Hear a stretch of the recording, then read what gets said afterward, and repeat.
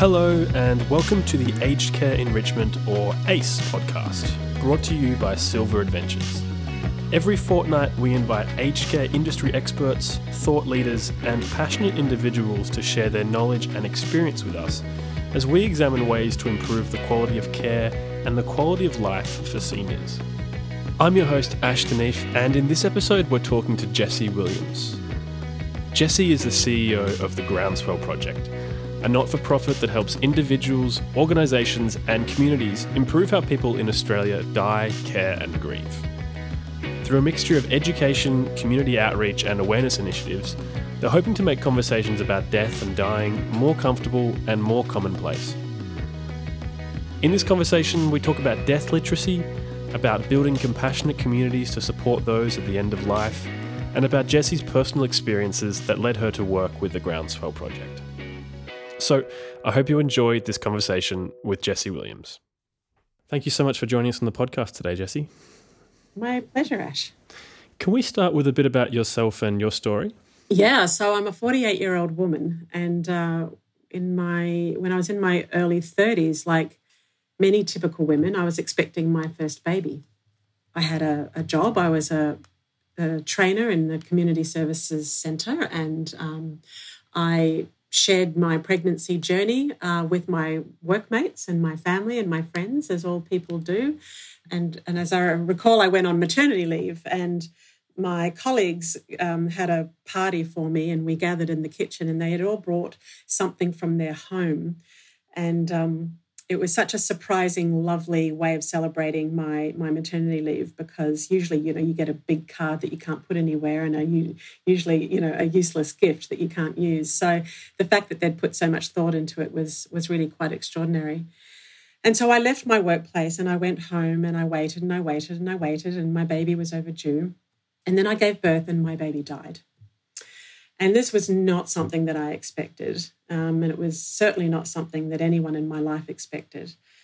And as we went through those first few days of shock and grief in the hospital, I had this experience, which I still to this day, so many years later, feel so grateful for. And that is, a social worker came up to me and said that I could take my baby home.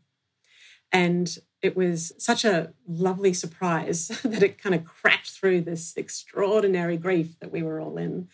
And I actually felt some excitement. I actually felt something like an energy, kind of a hope in that we could move through this experience and have, I guess, a new experience. So we took our son's body home. His name was Monty, and we had him there for 3 days. And my family and friends came to meet him, and my work colleagues came to meet him. And then we had a funeral, and then he was cremated.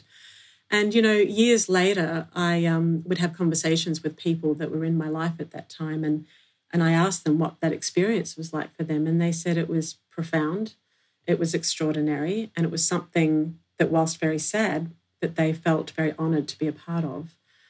And I guess I looked back on that experience as a growth experience, as something that there was something that we learned from that was extraordinary. And I didn't want that learning to be lost. And it was around that time that I discovered the Groundswell Project and I joined the board. Wow, that's quite a start to the interview there. What do you think being able to bring Monty home did? How did that change your grieving process? Well, what it did was it cracked through the shock. So shock is like you're immobile. You're stunned, you're stuck. And being able to take action, to plan the drive, to think about where we're going to put him, to think about, we need beer and champagne and soup, and we need things in our home because people are going to come. To be visited by a funeral provider and to have a conversation around what flowers we wanted on the casket. I mean, there were all these things. Some decisions were hard to make, but most decisions were fairly easy because they were just natural. They were about our friends and family, and they were reflective of what was important to us. So, we were in motion, we were in movement, and grief is very stirring, and you need to do stuff with it. Being stuck is not a very happy place to be, but being in a space where you can laugh and cry and do a lot of laughing and crying, a lot of up and down, that's a full-hearted place. And, when we see people in mourning, when we see people in funerals, and they're often laughing and crying, right? That's kind of the reality of what grief is like. What was it about the Groundswell Project? You said you had such an emotional moment that you didn't want to let slip away from you. Why did the Groundswell Project leap out at you as something that you should be part of? Yeah, so the Groundswell Project, the idea of it when it was formed by our founders 10 years ago was so extraordinary. It was this idea that if we create a groundswell of social change around death and dying and grief, and if we see the reclaiming of death, dying and grief as a social movement, then everyone can be a part of it. And what I realized when I met Kerry Noonan, who's one of the founders, when I discovered this idea of the Groundswell Project, she helped me realize that what I did back then, which was invite people into my home, invite people to meet my son who had died, was that I was making it accessible for people. You know, I was allowing people to share in my grief, and I was allowing community to gather. And so I wanted to loan my story and experience, just like hundreds of other people, you know, around Australia and around the world, loan their story and experience of how they've done their dying well and their grief well. And so I joined the board in the second year, and now I'm the CEO. So we absolutely see ourselves as part of a social movement to reclaim dying. Would you agree that some part of it is changing the narrative around death and end of life? Yeah, I guess one needs to consider what is the narrative, you know, if we want to change it. And I suppose the dominant narrative around death and dying is that, you know, people avoid it. It's hard. It is hard. But actually, 75% of Australians say that they don't avoid the topic of death, and they just need to be asked about it. Most people, when asked, will have an opinion about what's important to them. So I think what we'd like to see is a fundamental shift and a reframing of dying as a topic that is avoided. It's actually not.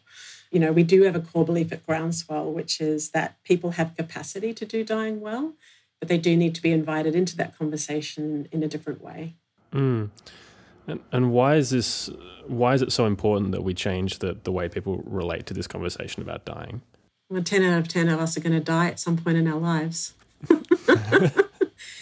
Very true. Right. I think the average person has to organise 2 funerals in their lifetime for their loved ones. Mm-hmm.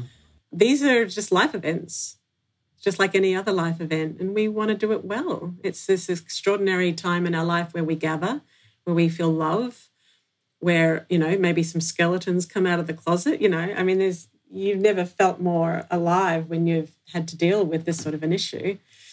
So, you know, let's talk about it and deal with it when we're well, not when, you know, the proverbial has hit the fan and we're overwhelmed and we don't know what our choices are. I think one of the crappiest regrets you can have is, you know, when you organise something, you know, like a funeral, and you look back on it and you go, I would have done it differently had I had more time, or, you know, had I not been in so much overwhelm. Yeah. Now, you said that the Groundswell Project is a community organisation. What actual work does the Groundswell Project do? What sort of programs do you have? Yeah, so look, we have capacity building programs and education programs. So we work with this concept called death literacy. And death literacy is putting, you know, your knowledge into action. So when we know about the end-of-life system, by that I mean palliative care and so forth, when we know what services are available in our community, when we feel confident to talk about death and dying, when we feel confident to, care for someone who's dying, that all becomes part of our death literacy. So we run a course called 10 Things to Know Before You Go, which is a death literacy workshop. People come to talk about their values. They learn about the forms that you've got to fill out. But most importantly, they're developing their muscles around having a conversation with people that matter. Because if we want to have a particular kind of death, and most people would say that they want their pets with them, they want the people who matter to them, they want to be in a comfortable environment, one that they can recognise. 70% of Australians say they want to die at home. You know, if those things are true, we need to be able to talk to people in our life, because we need those people to help us make it happen, right? Because chances are our health is not going to be what it was. So come to the Groundswell Project, do the 10 Things to Know Before You Go course, and you will leave feeling more equipped to have those conversations. We also work with the aged care sector and the healthcare sector. We like to think of ourselves as having one foot in those sectors and one foot in the community. So we work with this concept called compassionate communities, which is social networks in neighbourhoods or in any type of community of people that come together and help someone die or help someone grieve. So there are certain strategies you can put in place to encourage that grassroots mobilisation. And we've done research and we've developed a toolkit on how to support communities to lead the charge in that. So that's just a couple of things that we do. Yeah, I'd like to dig into the compassionate communities. Can you talk about some of the tools and the resources that allow communities to come together around this? Well, yeah. I mean, the first one is education. So when people gather to learn. So it's much like the other bookend of life, having a baby. So when new mums come together, they have a mothers group. You go down to your local community health centre and you sit with other mothers and you talk about breastfeeding. It's exactly the same when it comes to death literacy. So that's one tool is those education programs. The other tool is partnering with health services and aged care providers. So, one of the projects that we worked with Southern Cross Care and New South Wales ACT was, we called it the 10K model, K being short for kilometre. And we wondered, what would it be like if we worked with a residential care facility? We had a community development worker can help connect all the people that lived within a 10-kilometre radius of this residential care home with all the people that worked and lived in that place, because of course it's someone's home and it's also someone's workplace, right? We developed some arts programs, we developed some intergenerational programs. So some high school kids from the local schools would come in and teach the residents how to use iPads and connect with their family members back in Europe. Just the simplest things made such a difference. So what we found was, we did this project for 3 years and there were some challenges and barriers around how do we do this within a residential care facility that is designed for good care and a medical model? How do we build a social model within that kind of task-orientated space? But over time, we discovered that we did make a difference on the wellbeing of the residents there because we supported the development of those social networks. So partnerships is another key element of building compassionate communities, and certainly, policies and other things that help with the more top-down approach. One of the things we found too is when we're talking about empowering citizens to take action, we need to look at power and we need to look at how we share power. And by that, I mean the health services and the aged care providers who have a job to do. Sometimes they're so good at their job that they forget to have that kind of mindset, which is most citizens know what to do when it comes to caring for each other. And many of them will have had a care experience. They would have cared for their husband or their wife who have died, which is why they want to get involved in compassionate communities. So it's about recognising that sort of untapped capacity and really just giving people, an excuse and permission and support to gather and do things. Yeah, that's fantastic. It echoes a conversation we're having a lot on the podcast about when you're talking about aged care, trying to provide a social care as well and social integration in an environment that, as you said, can often be very task-oriented. I really like what you're saying about it becomes part of the community. It's not just a thing that happens behind closed doors. It comes out into the open and people can have frank discussions about it. Do you feel like you had a kind of impromptu compassionate community at your son's funeral? I did. What a lovely question. Thank you. Or suggestion even. Yeah, community is one of these words, it always requires a definition or something because we all have a different idea of it. I suppose the idea of community for Groundswell is you can be a part of 5 to 10 different communities. It's really about where people gather, and you can have a community of identity, which is single mums have a community of identity. You can have a community at work, which is I spend so much time with my colleagues, I feel like they're my friends, actually. And you can have a community where you live, which is your neighbours. So for me, having my neighbours come over, having my work colleagues come over, having my family come over and my friends, it was like there were kind of multiple communities connecting, but there were people in an orbit around my partner and I and our son, and they could choose to come and go. There was no kind of pressure there. And I think any natural social network is one where you feel like you can come in and out of, But it was a time and place that is very special to all the people that were there. And as I say, they all took something from it. And this idea of death literacy is that the fundamental concept is that we learn through experience. So they would have learned something about their own dying and something about the dying of their parents or their grandparents or their loved ones by just being a witness to that moment in time in my life. And if we recognize that that's how we learn about how do we deal with mortality and how do we plan and all those sorts of things, then I would hope that workplaces would say, sure, you can take a week off to do that. We're not going to put any pressure on you. Or, we hope that those spaces are supported and opened up more. I do want to touch on death literacy in a second, but before we do, if you did have a compassionate community of your own or compassionate communities that came around you, does it just take one person making a step to start this sort of thing? Oh, it's a really good question. Like when we start in a geographic location, so we worked with 9 communities over 2 years, and this was the research that we did on what makes for a compassionate community. Mm-hmm. We put a call out to all the people that, sign up to our newsletter, who would like to be a part of an action group. We had 34 groups that had already formed. Some of those were individuals, but they had an idea of who they would work with. We had 34 groups across the country saying, yes, please, we'll do it.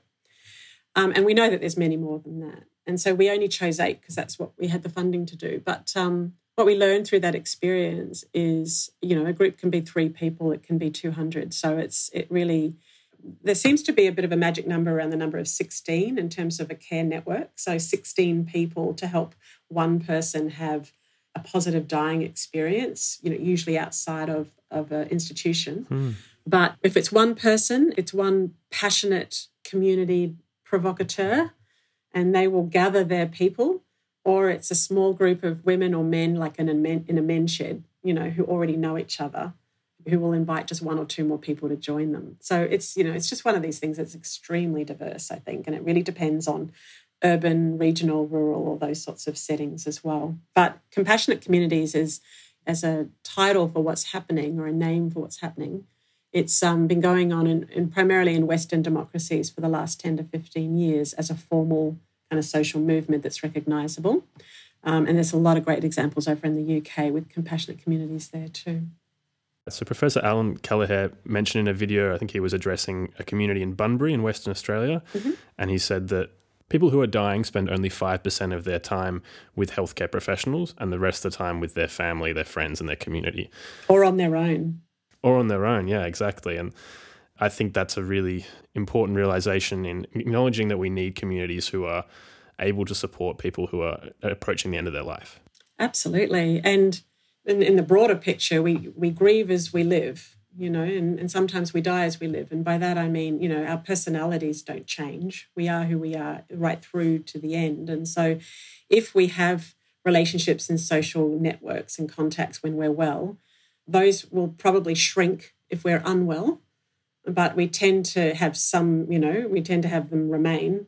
But if we're lonely and isolated when we're well, we're obviously going to be lonely and isolated when we're unwell. And that's the time where we don't want to be lonely and isolated because we need people. So, which is why we talk about the importance of working upstream. It's why we're a community development organisation. It's why we're looking at how do we build capacity when we're well so that we're okay and we're resilient. And I think when we've worked with the aged care sector and we've recognised that social networks shrink as we age, and there's a bit of a wicked problem there, isn't there? Especially if you move into a residential care facility and no one says to you, have you told your friends that you're here? Do you want a postcard to send them to say, this is your new address? Like, we don't tend to do that. We'll talk about, have you got an advanced care directive? We talk about what are your preferences, with food, because we understand person-centred care is really important. But what about network-centred care? What about recognising this person's social network and actually doing things to help enhance it over time? That's our passion in terms of working with aged care environments. The 95% rule is it's a good one. It helps us kind of focus where we should be putting our energy, doesn't it? So. Absolutely. And ducking back to death literacy, it seems like there's an assumption underpinning death literacy that if people knew or understood more about death and end of life, more conversations would be had or they'd be easier to have. Would you agree with that? Well, you have choices. You have choices in aged care. You have choices in dying. And yet we don't resource how people will know what those choices are. If you don't know what the choices are, do you really have choice? I'm not sure. Death literacy, the element of death literacy around, factual knowledge is incredibly important. One of the questions that comes up in our workshop all the time is, things around what is the difference between something that's in law and something that's just the policy. Because when you know those differences, then you can go, oh, well, actually, I would like to have a funeral with a casket without the lid on. Am I allowed to do that? Can I pick my grandma up and put her in the back of the ute? Yes, you can. You do need to put the lid on. That's really important. In New South Wales, you can have a body at home for 5 days. Now, I didn't know that, but the social worker said, Jess, you can have Monty at home for 5 days if you want to. Now, for me, 3 days was enough, and 3 days often seems to be enough for people. But boy, that was really empowering to know that, really empowering to know that. So, yeah, we need to kind of democratize, I guess, some of this information. And it's not just, and then the other element of it is that it relieves the burden on our health and aged care systems when citizens know this, because they've got enough to do. The aged care sector has got enough to do, and the healthcare sector has got enough to do. So when the community has knowledge, when citizens have knowledge, we know what to ask for. We carry, the load ourselves. We share the load with our good healthcare and aged care providers, and we have better wellbeing outcomes for all. So it's a bit of a win-win, I think. Absolutely. And you mentioned the example of choosing your aged care facility, for example, and choosing that before the time comes that you need to move into one. I think given the climate that we're seeing at the moment, we're now in September 2020 and there is an increased scrutiny on the standards of care in aged care facilities. Maybe having people examine options well before they need to move in will change the conversation around aged care as well, and might move to allow people to re-examine what is acceptable in those facilities. Yeah, we're certainly seeing a greater transparency, aren't we, with the ABC and the work that they did this year as well. When we started the residential care project, we would often kind of talk about it in the sense of we want to see what we can do to transform a place where people would say, I never want to go there when I'm old, to a place that I'm looking forward to going there because it's a place of community. It's because it's a place of life. It's because it's a place where I can see my own sense of agency, my own sense of self, will continue when I'm there. And so, we certainly know that all of us will age as though all of us will die. And we want our aging years to be ones that we know that we've earned the right to age and we're lucky to be aging. So we certainly want them to be reflective of what's important to us. I always come back to community and choice and supported living and supported residential care. I can't imagine that ever not being a need in Australia, but to what extent are we managing these places in accordance with our social determinants of health and looking at the strengths of our family and friends and how we can maintain those social networks? I think that's an important frontier that we need to keep exploring over the next 10 years. Yeah, absolutely.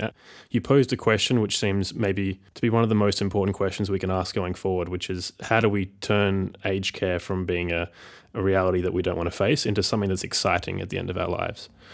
You mentioned transforming care, and one program that the Groundswell Project has working with people undergoing palliative care is the Creative Legacy program. Can you talk about that a bit? Yeah, look, the Creative Legacy program is our baby. We're so proud of it. The concept is simple. Bring artists into the palliative care ward where people are dying. Sit with the dying people and their family and friends who are visiting them. Ask them questions about their life, and then create a magnificent art piece and then present that art piece back to the dying person, or if the dying person has died, give it to their family, and that piece is a legacy. So Creative Legacy has been going for 3 years now.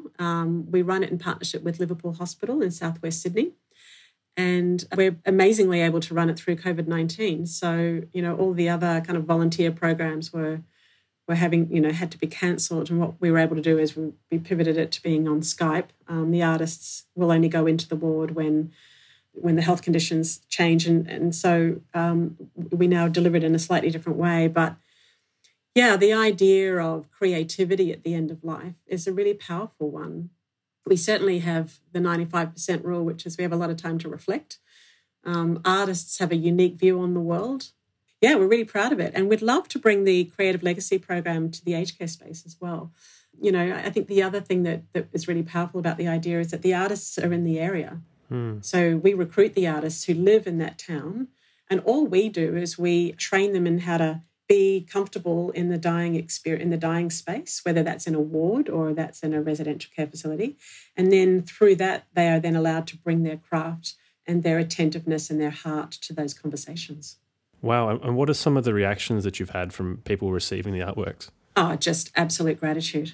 Often the families will donate and we'll keep that money for the program the next year so that we can offer, sessions to other people who may not be able to afford it. So just gratitude and generosity and, a sense of luckiness, like I'm lucky to be able to have this experience.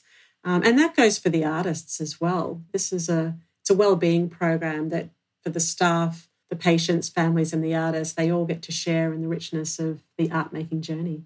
Now, can we switch topics a little bit? And what does a more death literate society look like to you? For me, a death literate society is one where profound and beautiful dying experiences are shared and talked about more commonly. So just like talking about a great wedding that you went to, we want to hear people talking about the great funeral that they went to. We want to see more of it on social media. We want to see more of it in our, in all the ways that we get information and all the ways that we get stories.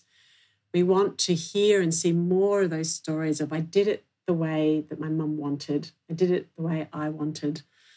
Just like I mentioned earlier around, young mums gathering in breastfeeding support groups. We want to see more of these local connection groups happening for people who have gone through the dying experience and who may be isolated. I remember one woman stood up in one of our town hall meetings in one of the communities we were working with, and she said, the death of my husband was not hard for me because he was unwell for a really long time.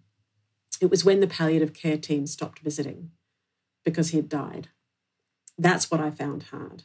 So a death literate society would be a place where she would have a community group that she could go and actually share her story and then support others and say, look, this was my experience in caring for my husband. Why don't you try this? A death literate society would be one where there are greater transparency of your options. So do-it-yourself funerals would be something that would be more talked about, and perhaps funeral providers would also be able to say, yeah, you can do it yourself. We can do this bit, and you can do the rest. And Tender Funerals in Port Kembla in New South Wales is a great example of a funeral provider that absolutely recognises the capability of the families that they're working with to do things their way. So, yeah, they're just some of the ideas. Cool, yeah.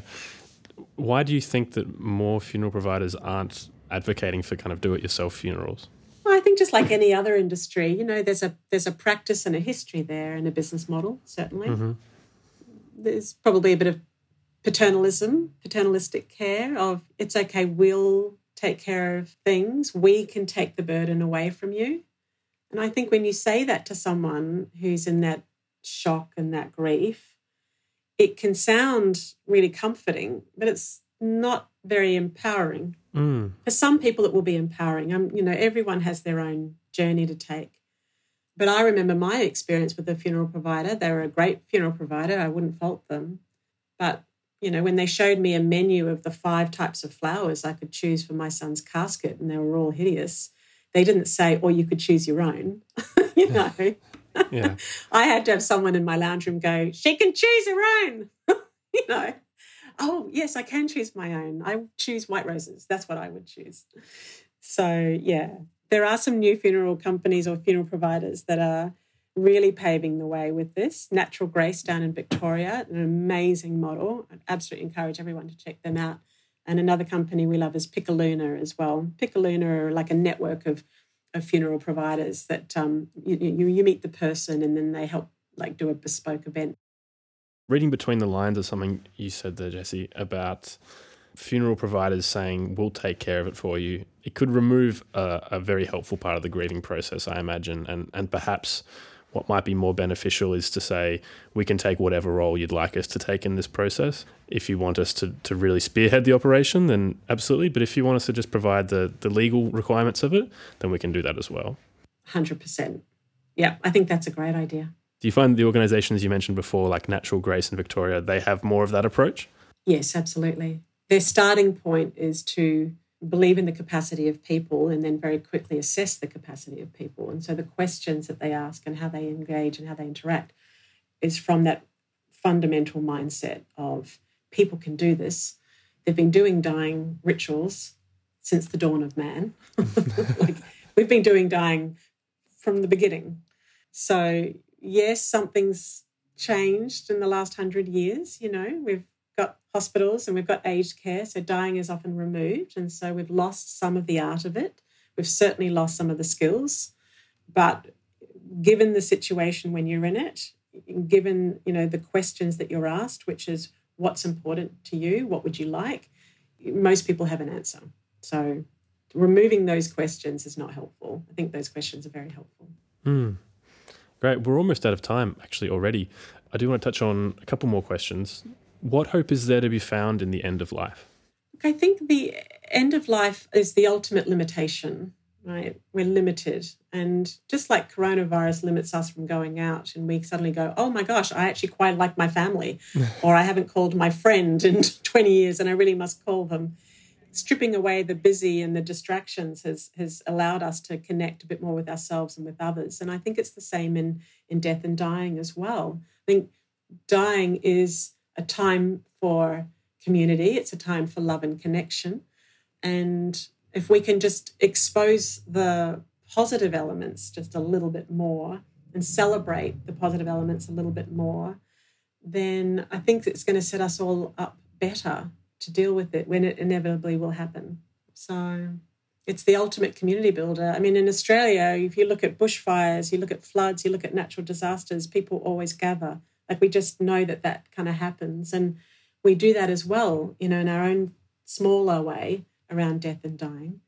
But we, as a mindset, we don't often have that same mindset to death and dying. We kind of have a mindset of it's hard and it's a burden and we have to get through it.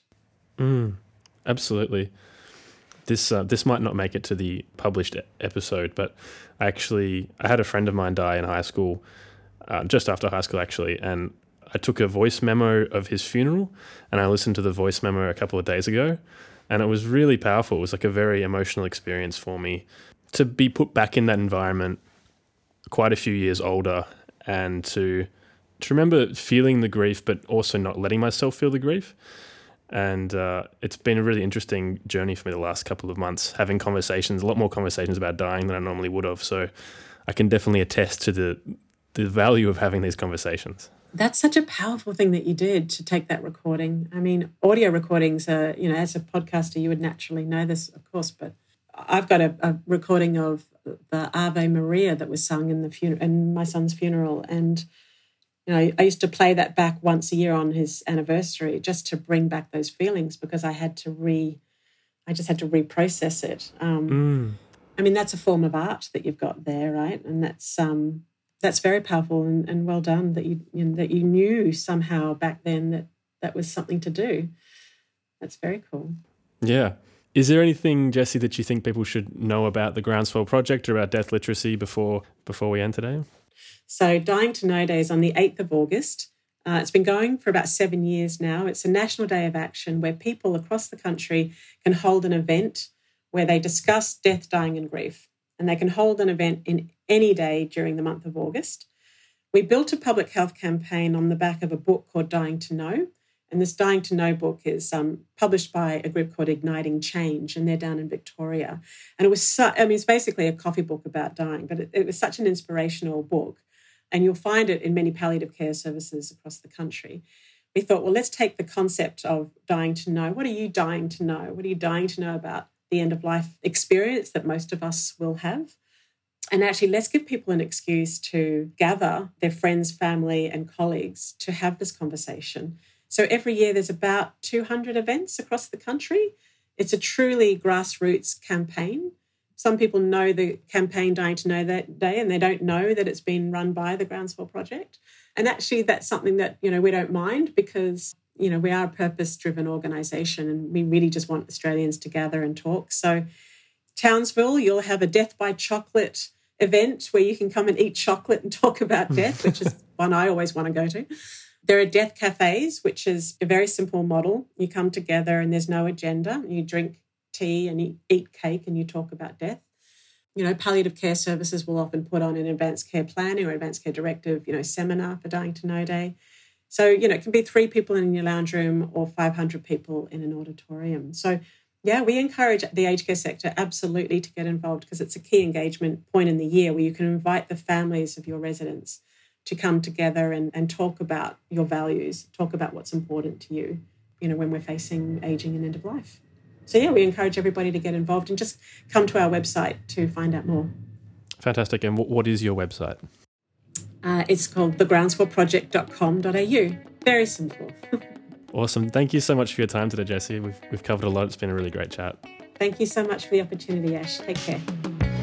Well, I hope you enjoyed this episode of the Aged Care Enrichment Podcast, brought to you by Silver Adventures. If you'd like to find out more, you can visit our website at www.silveradventures.com.au. That's SILVR Adventures. And of course, don't forget to subscribe wherever you get your podcasts to make sure you don't miss out on the next one. My name's Ash Deneef. Thanks so much for listening, and I'll see you next time.